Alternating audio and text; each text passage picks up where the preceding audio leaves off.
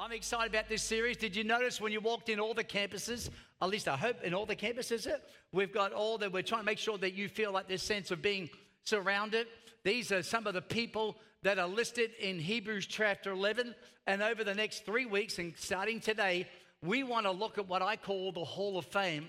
And we're going to look at these different characters. We're not going to have time to talk about them all. But today, I want to introduce you to Noah. And I'll close out with Noah. But I want to introduce the series. It's a 3-week series, and it's called We Are Surrounded. Hebrews chapter 12. It says, therefore, since we are surrounded by such a great cloud of witnesses, everybody say, we're surrounded. Let us throw off everything that hinders. Let us throw off. Why would we throw off everything that hinders? Because we're surrounded by a cloud of witnesses. Let us throw off everything that hinders and the sin. Watch this. I love this. That so easily entangles. Now, when I read that, I think to myself, ain't that the truth? Sin can so easily entangle you. It can so easily, I get shocked to find the things I find myself thinking sometimes. Anybody else? I go, I can't believe I just thought that. Or maybe sometimes, the Bible talks about, what is anything that's not of faith is sin. And so I don't know what you're thinking of when we say sin that easily entangles you, but I want to tell you, it's so easy to get caught up in living a life that is not faith. And it goes, and so easily entangles, and let us run with perseverance. I love the distinction there. It says, let us run with perseverance. It's not a sprint, it's a marathon. It's not a 100-yard dash. Amen? It's a marathon. Let us run with perseverance. Watch this. The race that is marked out for us. You've got to run your race. I've got to run my race. My race is not your race. But let us run the race that is marked out for us. I love this here. Fixing our eyes on Jesus. I love it because what it's saying is that we are surrounded by a cloud of witnesses, yet we're to fix our eyes on Jesus, who is the author, the perfecter, and the finisher of our faith. So the Bible's telling us whoever wrote Hebrews, I don't know who wrote Hebrews. I do think Paul had an influence in at least some of the writing of the book of Hebrews. You'll hear me occasionally say Paul as the writer of Hebrews. I don't know if he was the solo author. I certainly don't think he was. And there's good reason to think that he wasn't the solo author. But I do think he had an involvement in writing of some of Hebrews. Okay? So if I say Paul, all your theologians don't quote me and tell me it wasn't Paul. I know it probably wasn't only him anyway. Praise the Lord. Look what it says here. Now in Hebrews chapter 11, verse 1, we're going to go back a chapter and we're going to look at who's in this cloud of witnesses. Because Hebrews 11 is the Hall of Fame. Hebrews 12 is talking about who's in the Hall of Fame, and they are now surrounding us in a cloud of witnesses. Not the cloud where you upload all your data. This is the cloud that is in heaven. It says, now faith is confidence in what we hope for and assurance about what we do not see. This is what the ancients were commended for. And now we're going to read down through this list, and here the writer of Hebrews is going to actually list out who's in the cloud of witnesses. Let me introduce you to them. Is that okay? I'm going to give you I'm going to show you who he's referring to. So first of all, he lists Abel. And he goes, Abel brought God. He's in this cloud. He's in heaven. And what is he doing? He's witnessing to you and I. And what he's doing is he's trying to tell you, come on, you can live a life of faith. And he's there. And if you'll listen and if you'll pay attention, our eyes are fixed on Jesus, but there are people who've gone before us who accomplished great things by faith. And when you're finding it difficult because sin so easily entangles you, you can actually let the cloud of witnesses speak to you and tell you, come on, you can run your race. You can finish well. You're not just going to be a good starter. you can live a life of faith. Somebody say amen. So what was the distinction of Abel? Abel brought God a better offering than Cain. Now, I know some of us will be very uncomfortable to think that God takes note of our offerings and God goes, well, that offering is better than that person's offering. But that's what he did. God took note of the offering, and it says, by faith, Abel brought to God a better offering than Cain. And look at this, by faith, Abel still speaks even though he's dead. Well, how's that?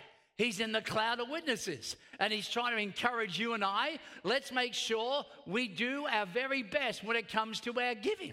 Let's make sure we don't give God our leftovers. Let's give God an offering that is pleasing and actually a sweet aroma to him. Don't give God an offering that stinks.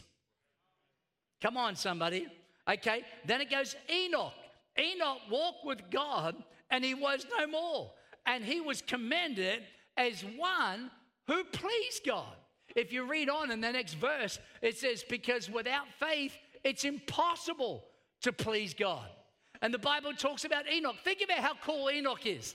Enoch was so close with God that God couldn't stand it anymore, leaving him on earth. And the Bible says God just went, that's it, you're going straight to heaven. You're not going to die. I'm going to bring you up in bodily form, and I'm bringing you straight into heaven. He walked with God, and he was no more. God went, just come up here. Why? Because he pleased God. I want to tell you that in the cloud of witnesses, you might think it's hard to please God, but Enoch walked with God, and he was no more. He pleased God. How did he do it? By faith. This is the Hall of Fame. Look at the next person, Noah. We're going to talk about him in just a moment. Noah, when warned about the things not yet seen, built an ark to save his family. Built an ark to save his family. Can you all write that down if you're taking notes? Built an ark to save his family. That's where I want to finish up today's message. Building an ark to save your family. Look at the next one, Abraham. Abraham called to go to a place where he would later receive as his inheritance. He obeyed and went. You ever felt like God called you to go somewhere, do something, and you're thinking, I don't know if I can do it? Well, how did he do it? He went to a place, listen to this, that he would later receive as his inheritance, obeyed and went. Even though he didn't know where he was going, he took his sons Isaac and Jacob, who were heirs with him in the same promise, his wife Sarah, past childbearing age, whose bodies were as good as dead, came descendants as numerous as the stars and as countless as the sand on the seashore. By faith, Abraham, when God tested him, offered Isaac as a sacrifice. Abraham reasoned that God would even be able to raise Isaac from the dead. You ever felt like God was asking too much? You ever felt, God, this is too hard. This is too much. Well, I want to tell you, you need to look to Abraham in the cloud of witnesses. And when God said, give me your son, your only son, it says Abraham said, I'll do it, God. I'll offer him because I know that even you are able to raise him from the dead. There was no mention of resurrection before this. There was no resurrection, but Abraham said, God, I so love you, I so trust you, and God was testing him, and he lived by faith. What about Isaac? I love this one. Isaac, by faith, blessed Jacob and Esau in regard to their future. I'm actually studying that in my own personal devotional time right now, and it's an amazing piece of history in the history of the book of Genesis. Or what about this one? Joseph, when the end was near, spoke about the exodus of the Israelites from Egypt and gave instructions about where he wanted these bones to be buried. And how did he do it? By faith. Moses, when he grew up, refused to be known as the son of Pharaoh's daughter. He chose to be, listen to this, mistreated. He chose, I'll put up with the persecution of the world, because I will align myself with the people of Israel. He said, I'm willing to pay the price. I don't want to be known as the son of Pharaoh's daughter. I would rather be known as an Israelite. I want to tell you, when you're a Christian and you're looking at today's world and the pressure that's on the church to change its theology, to come more watered down and insipid, because the persecution of the world on people who believe the Bible and the wisdom and the knowledge of God, and believe that actually marriage is between a man and a woman, no matter what the world says, I believe the Bible. I believe marriage is right. I believe marriage is God's idea. And I don't care what the world says, I will choose to be mistreated rather than compromise the wisdom of the Word of God. Come on, somebody say amen. He chose to be mistreated along with the people of God rather than enjoying fleeting pleasures of sin.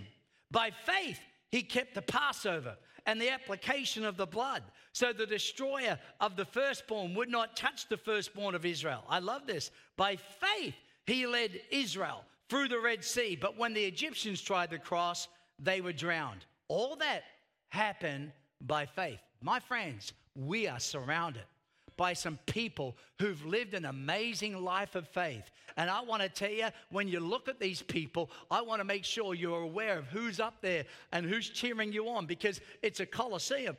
It's like they're there. They've gone before us, and we're running our race. They're in the cloud of witnesses, and they're watching you run your race, and they're still speaking today. Even though they are dead, they are alive forevermore, and they're saying, come on, you can do this.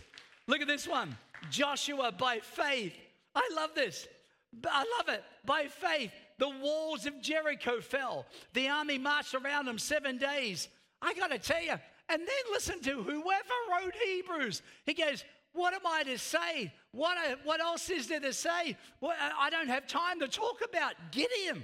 What shall I say? Barak, what shall I say? Samson, what shall I say? Jephthah, what shall I say? David. David. And David gets an honorable mention, but he doesn't give any distinction about David. What shall I say? Samuel, the great prophet of the Old Testament. What shall I say? And then he goes about Rahab. By faith, Rahab, the prostitute, because she welcomed the spies, was not killed with the disobedient. I want to tell you, God can use a prostitute.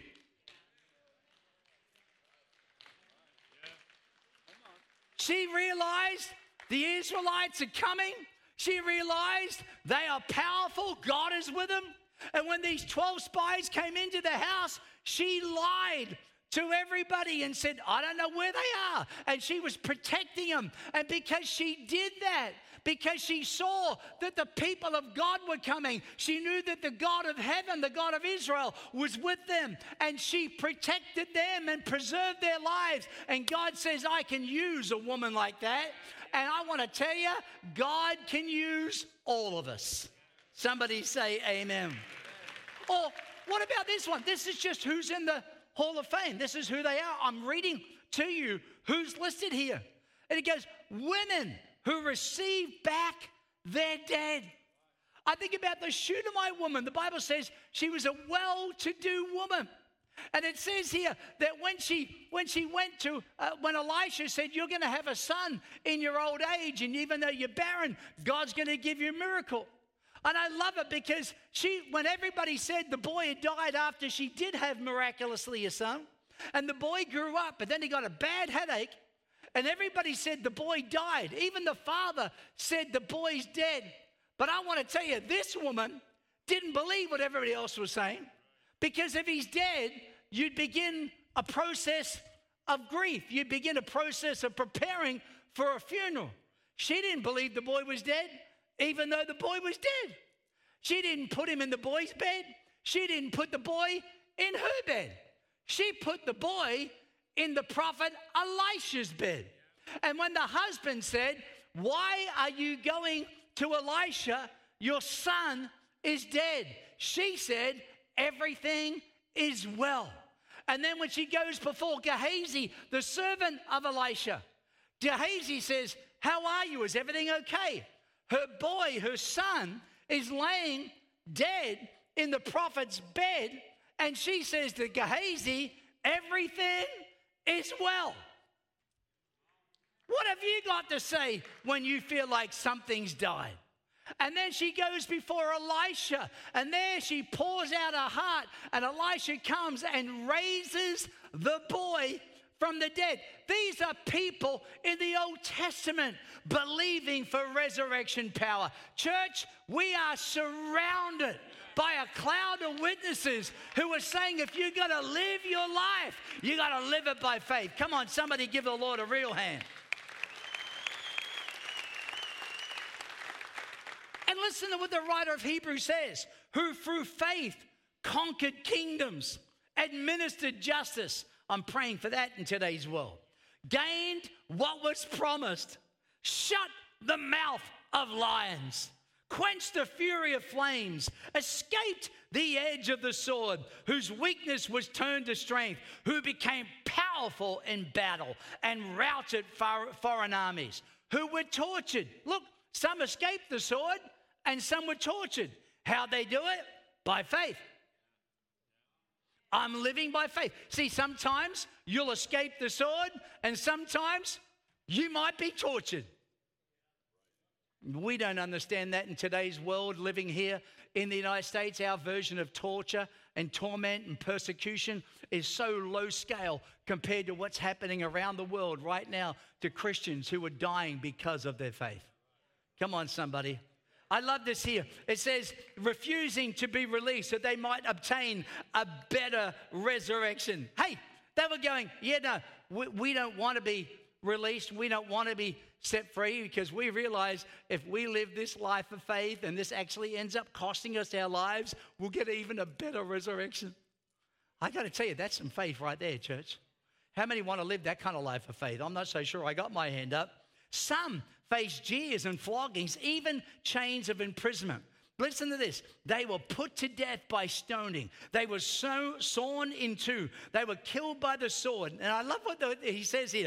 The world was not worthy of them. They were all commended for their faith. This is who's in the cloud. This is who's surrounding us. This is telling you and me we can live a life of faith.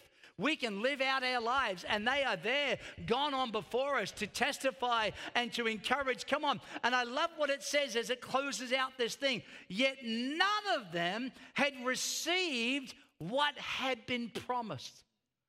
Do you realize that all these people, they never actually saw the completion of everything that God promised?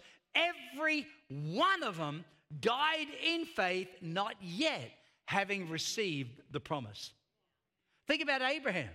He did, realize today that on you and I, that we are of the seed and we're of the faith and we're of the promise of Abraham.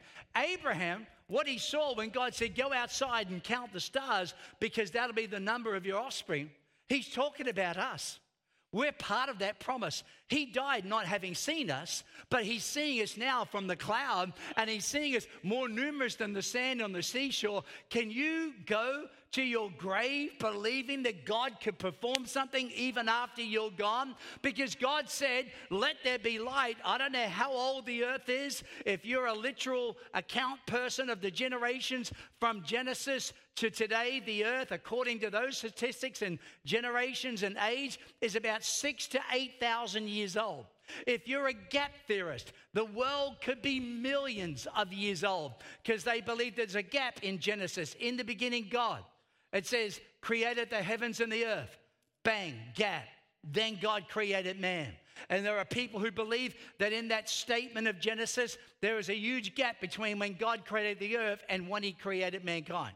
So whether you're a gap theorist, whether you're a literal account, Mark doesn't agree with me, but Mark and I always love to joke about it. I personally think the earth is as old as the generations. I personally lean in that direction. I don't care. Really, all that matters is we believe God created it.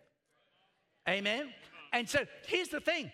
God said, 6,000 or 8,000 years ago, or millions of years ago, let there be light. That's all he said. And you realize, ever since God said that, the sun has been turning up. One spoken word from God. And I want to tell you, it is sustaining. It will last. The sun's not going, are we good? Are you happy? Want me to keep shining? No. God spoke it. He will perform what he speaks in Jesus' name. Come on, somebody give the Lord a hand. I guess what I'm trying to say is if God promised you something, just look at the sun. God just said, let there be light. It's still happening. And if God promised you something, no matter how dark it looks, look at the sun. And realize when God speaks something, he will perform it. He is faithful. Can you say amen? How do we do it? We're surrounded by the cloud.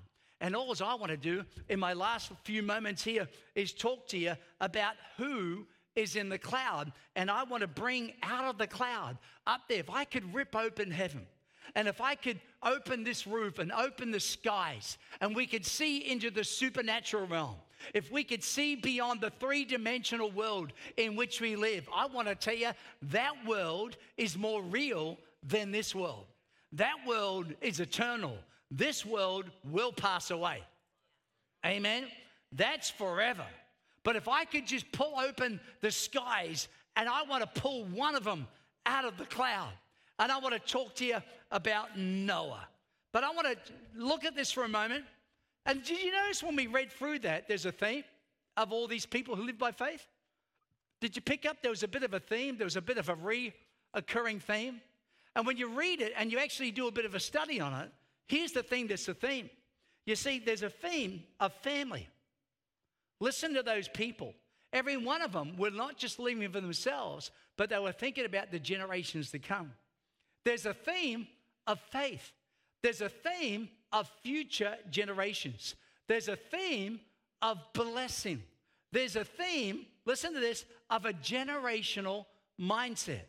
There's a theme of trust God. There's a theme of resist sin, no matter how pleasurable or how convenient. There's a theme, trust God for the impossible. There's a theme of trust God for the invisible. Can you see it? Just on what we've already read already.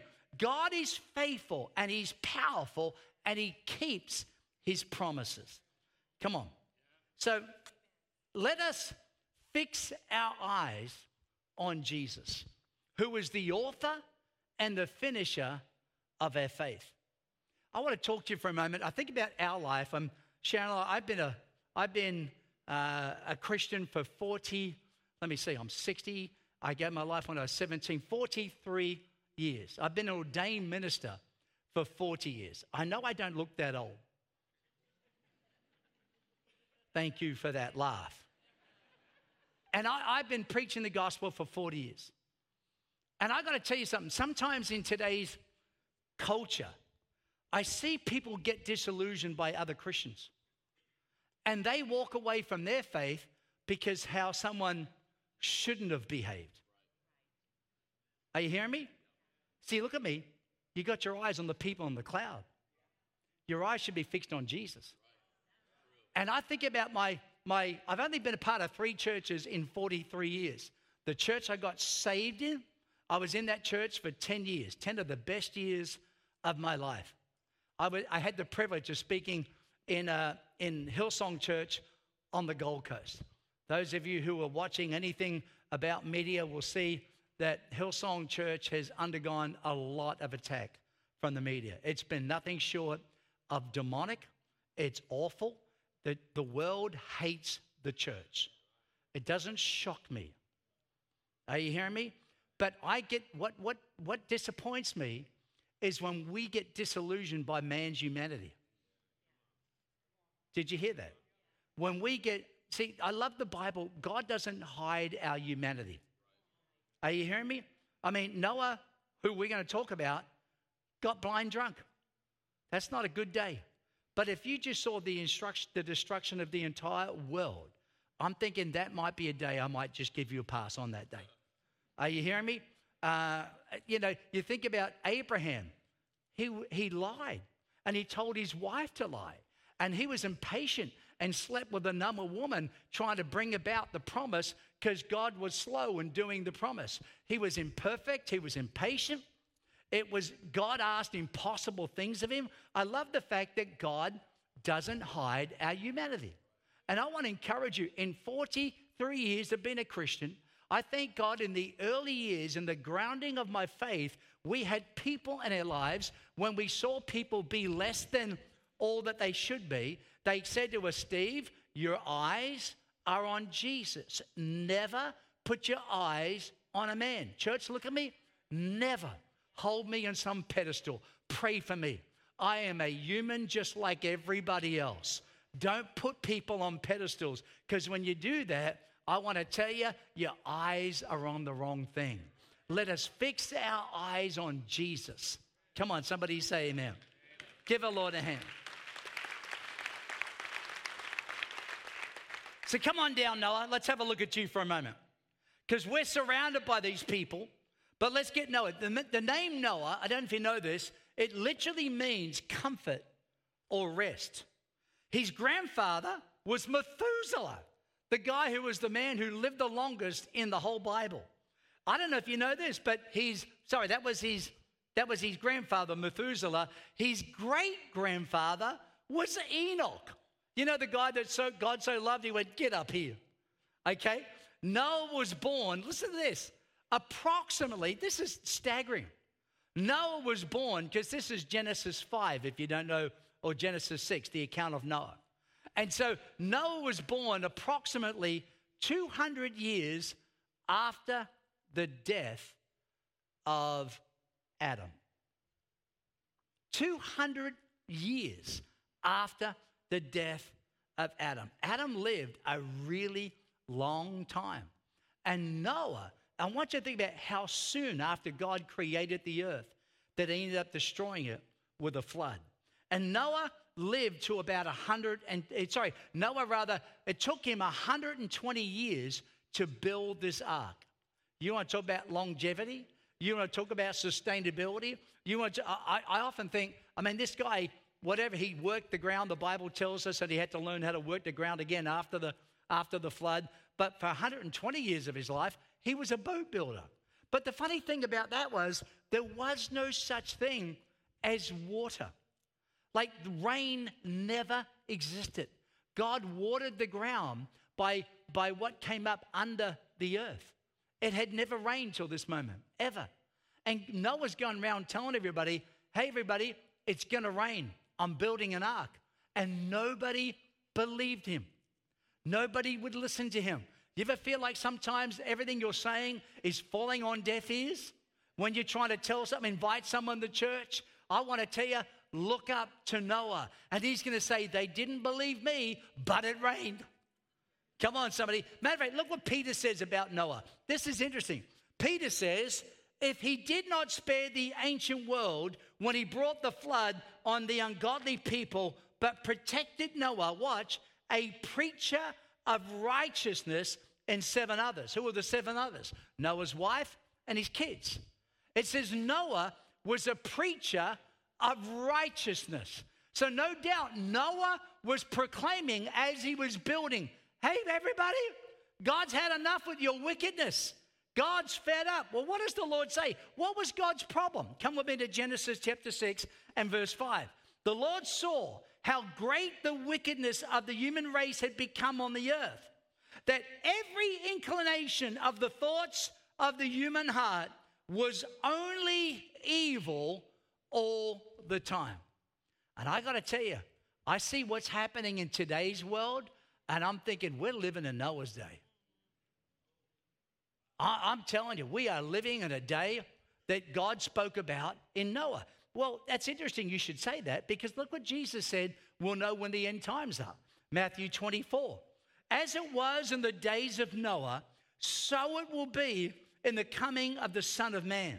For in the days before the flood, people were eating and drinking, marrying and giving in marriage, up till the day Noah entered the ark. It says they knew nothing about what that would happen until the flood came and took them all away. This is how it will be on the coming of the Son of Man. So it talks about as it was in the days of Noah. Well, what was it like in the days of Noah? Man's thoughts and heart was continually vile, wicked, godless thoughts and imaginations.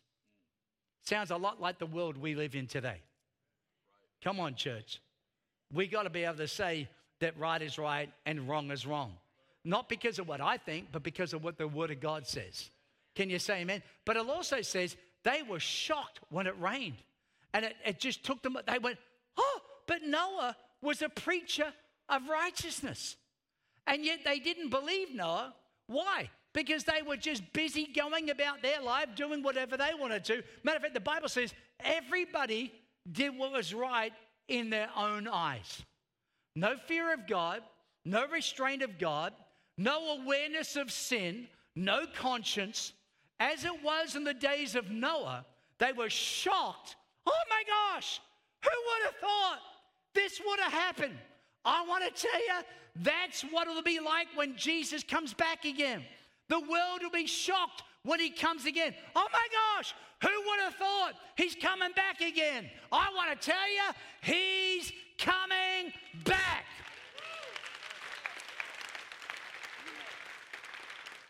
We live in similar days. Reckless abandonment of God's word and God's will. Then Jesus will return to a people who will be caught, listen to me, unknowing, as it was in the days of Noah. They were taken away and didn't realize what was happening. I want to tell you, we live in those days. Come on, somebody say amen. Every imagination of the thoughts of their hearts was continually evil all the time. See, there's a few things I see. Number one, sinners hate the wisdom of God. Come on, somebody. And I want to tell you, the world today is hostile. But I'm wanting to do something today. I'm wanting to draw your attention to who's in the cloud. And I want to encourage you to keep your faith. I want to encourage you to keep on being a preacher of righteousness. I want to encourage you to keep your eyes fixed on Jesus. I want to encourage you, don't give in to the culture of this world. Let's not bow. Let's not give in to the gods of this world. Let's keep being faithful to the promises of God, because sinners will always hate God's wisdom. Number two, the thing that I see that happened in Noah's day is that people didn't want to listen. And I'm telling you, that's today. People just don't want to hear it. Don't tell me about God. Don't tell me about sin. Don't tell me about Jesus. I don't want to hear it. There's a lot of other stuff they're willing to listen to, but they don't want to listen to that. Come on, somebody. Number three, they were just too busy living their own lives. If ever I hear over and over again when somebody says, man, I love to go to church, but I'm just too busy. I work 6 days a week, 5 days a week. I only get the weekends off. The Bible says they were eating and drinking and marrying and giving in marriage. And in the middle of all that, listen to this, only Noah prepared for himself for the coming flood. Only Noah prepared for himself for the coming flood. I want to encourage you, church, look at me. You may feel like you're different. You may feel like you don't fit in.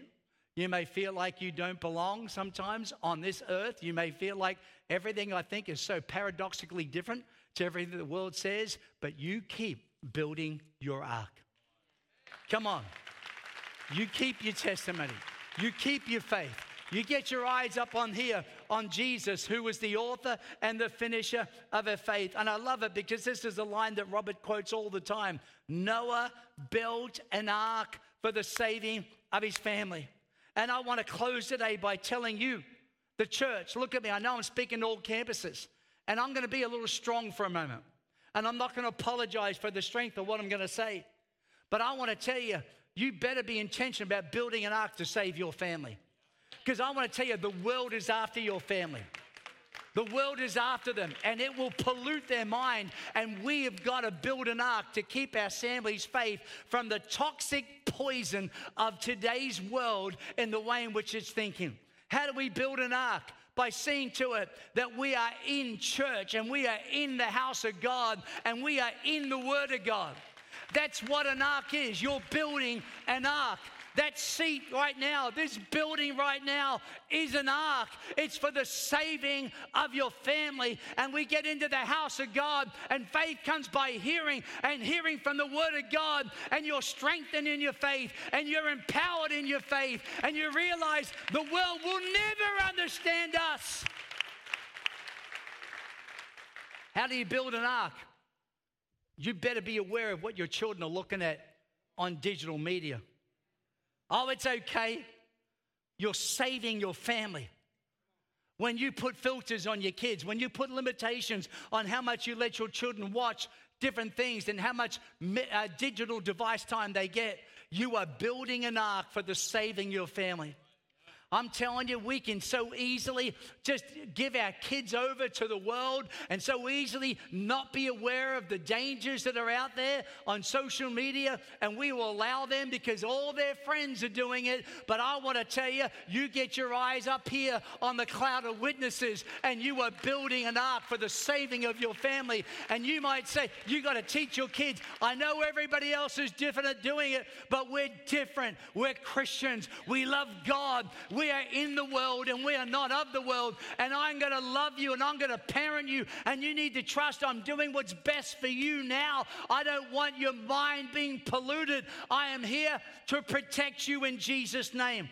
To think that we can allow children to have gender surgery at young ages. I'm thinking the world has lost its mind. That is child abuse, and it's parents and educated people saying it's okay. You build an ark.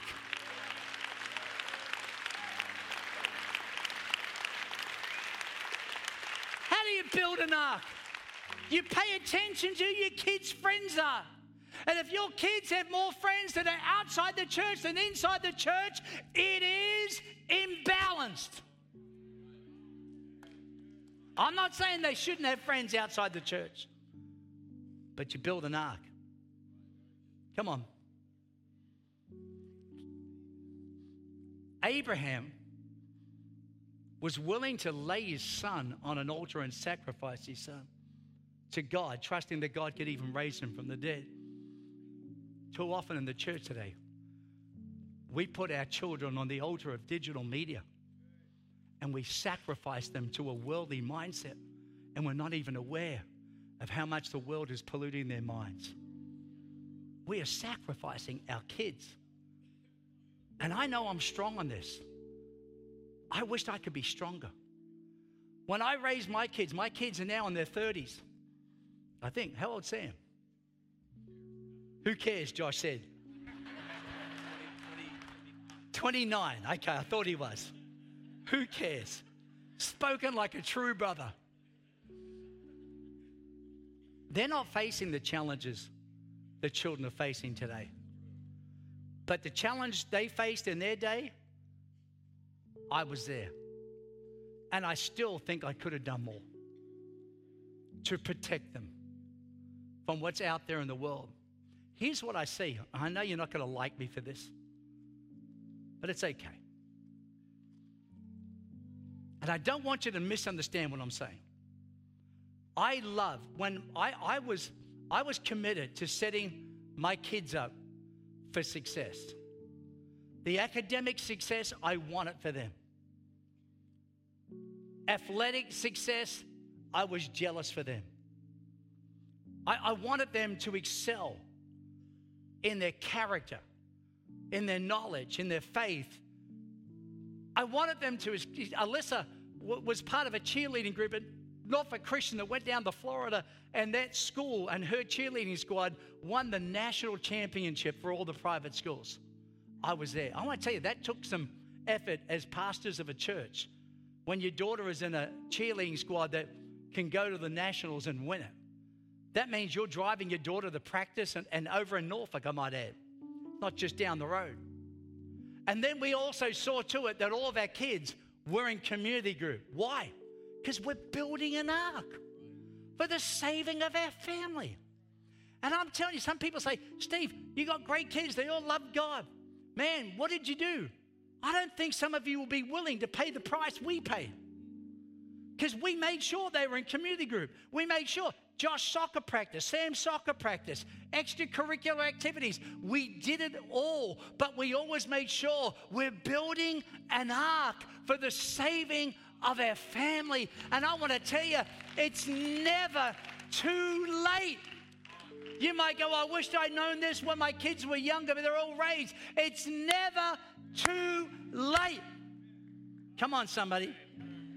And I see parents chasing and jealous for the success of their children, and they post on Instagram, my sons did this, and I'll be the first to cheer. My daughter accomplished this. I'll be the first to say, well done. But sometimes I go, where are those kids? They're not in the youth group. That's an ark for the saving of your family. Come on, very quiet in here. I knew you wouldn't like me. I told you, I warned you, didn't I? The greatest gift Noah ever gave his family was his faith. And listen what the Bible says. He condemned the world, and I'll close with this, my time is gone. He condemned the world. Noah condemned the world, not, this is me saying it now, not by his words or the pointing of a finger, but by his example of faith. It says he condemned the world by his faith. It convicted them. And I want to encourage you and I today. Let's stay true to our faith. Not in the pointing of a finger. And not in words. Because some Christians love to do that. Condemn the world in a negative way. But just by the example that we're in the world, we're just not of it. Can you say amen? I'm not doing that. I'm a Christian. I live by faith. And I'm building an ark for the saving of my family. If somebody receives the word today, give the Lord a hand.